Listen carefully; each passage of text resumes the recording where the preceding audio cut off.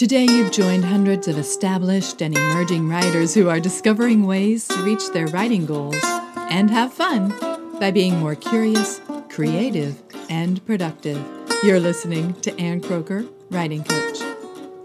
This is episode 217, How to Gather Momentum When Your Writing's at a Standstill.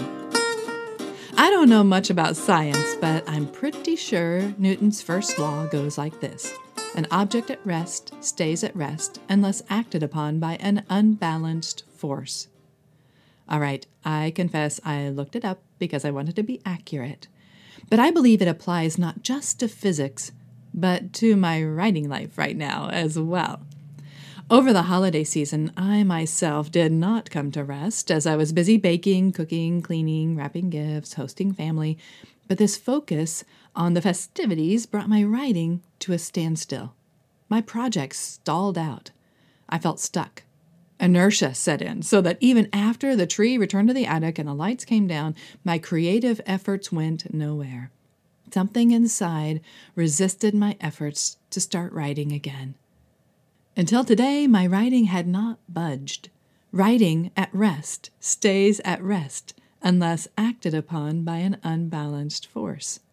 I knew if I wanted to get my writing in motion and gather momentum, I'd have to take action. And I thought I might not be the only one facing inertia and hoping for momentum in the new year. So here are some strategies to rev up the engines and get our words moving again. First, start reading, no matter what.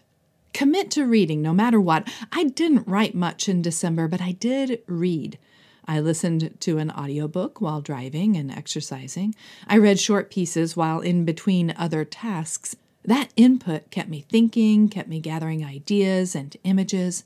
So I recommend you read anything that catches your eye. Poems, short stories, clever tweets, the side of a cereal box. And as you read, take notes. Sentences that sing, write them out. Style that inspires, study and learn. Ideas that lead to deeper thoughts, capture them in a notebook. These concepts may connect to other tidbits tumbling inside of you. At some point, creativity begins to flow. Words, in motion, pour onto the page as enough material converges and convinces you that it's time to express it in your own words. Number 2, start writing no matter what. Start writing no matter what. The water does not flow until the faucet is turned on. Louis L'Amour. It sounds so basic, so obvious, but our writing will remain at rest until we start writing. The act of writing is the force needed to get our writing in motion. Free writing can help, setting that timer and writing for 10, 15, or 20 minutes without stopping, even if you write, I don't know what to write about, 10 times in a row.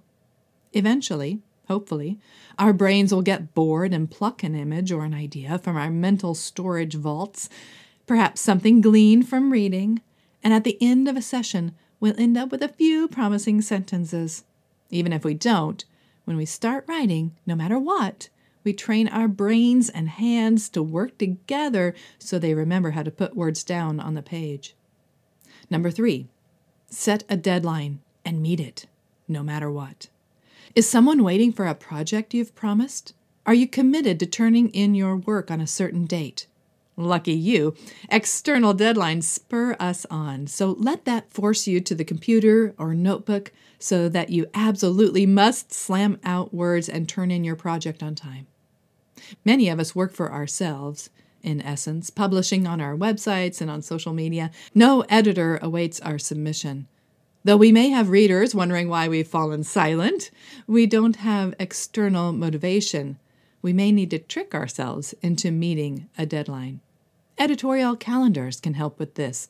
Set a hard deadline. Tell a group of people when something is going to be released, and then make it happen, no matter what. That can get our writing in motion. Number 4, trust in revision. Maybe you're putting off a project despite the deadline for fear of writing badly. This fear keeps us from writing anything at all. When you recognize that as the reason your writing is at rest, trust the revision process.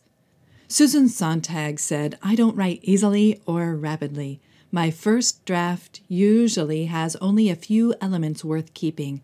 I have to find what those are and build from them and throw out what doesn't work or what simply is not alive. Write a lot and trust that in the mix you'll have a few elements worth keeping. Sift through the mess of words you've spilled out during a free writing session or in a flurry to meet a deadline. You'll find treasures. They may need polishing, but you can build on them. Then follow Sontag's advice. Throw out what doesn't work or what simply is not alive.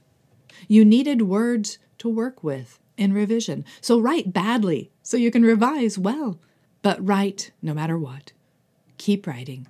You'll find what is alive.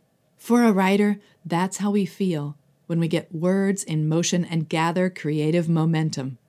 We feel alive.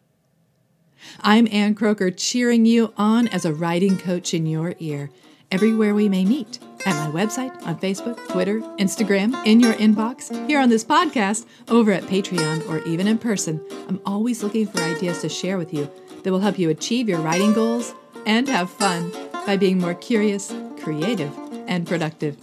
Thank you for listening.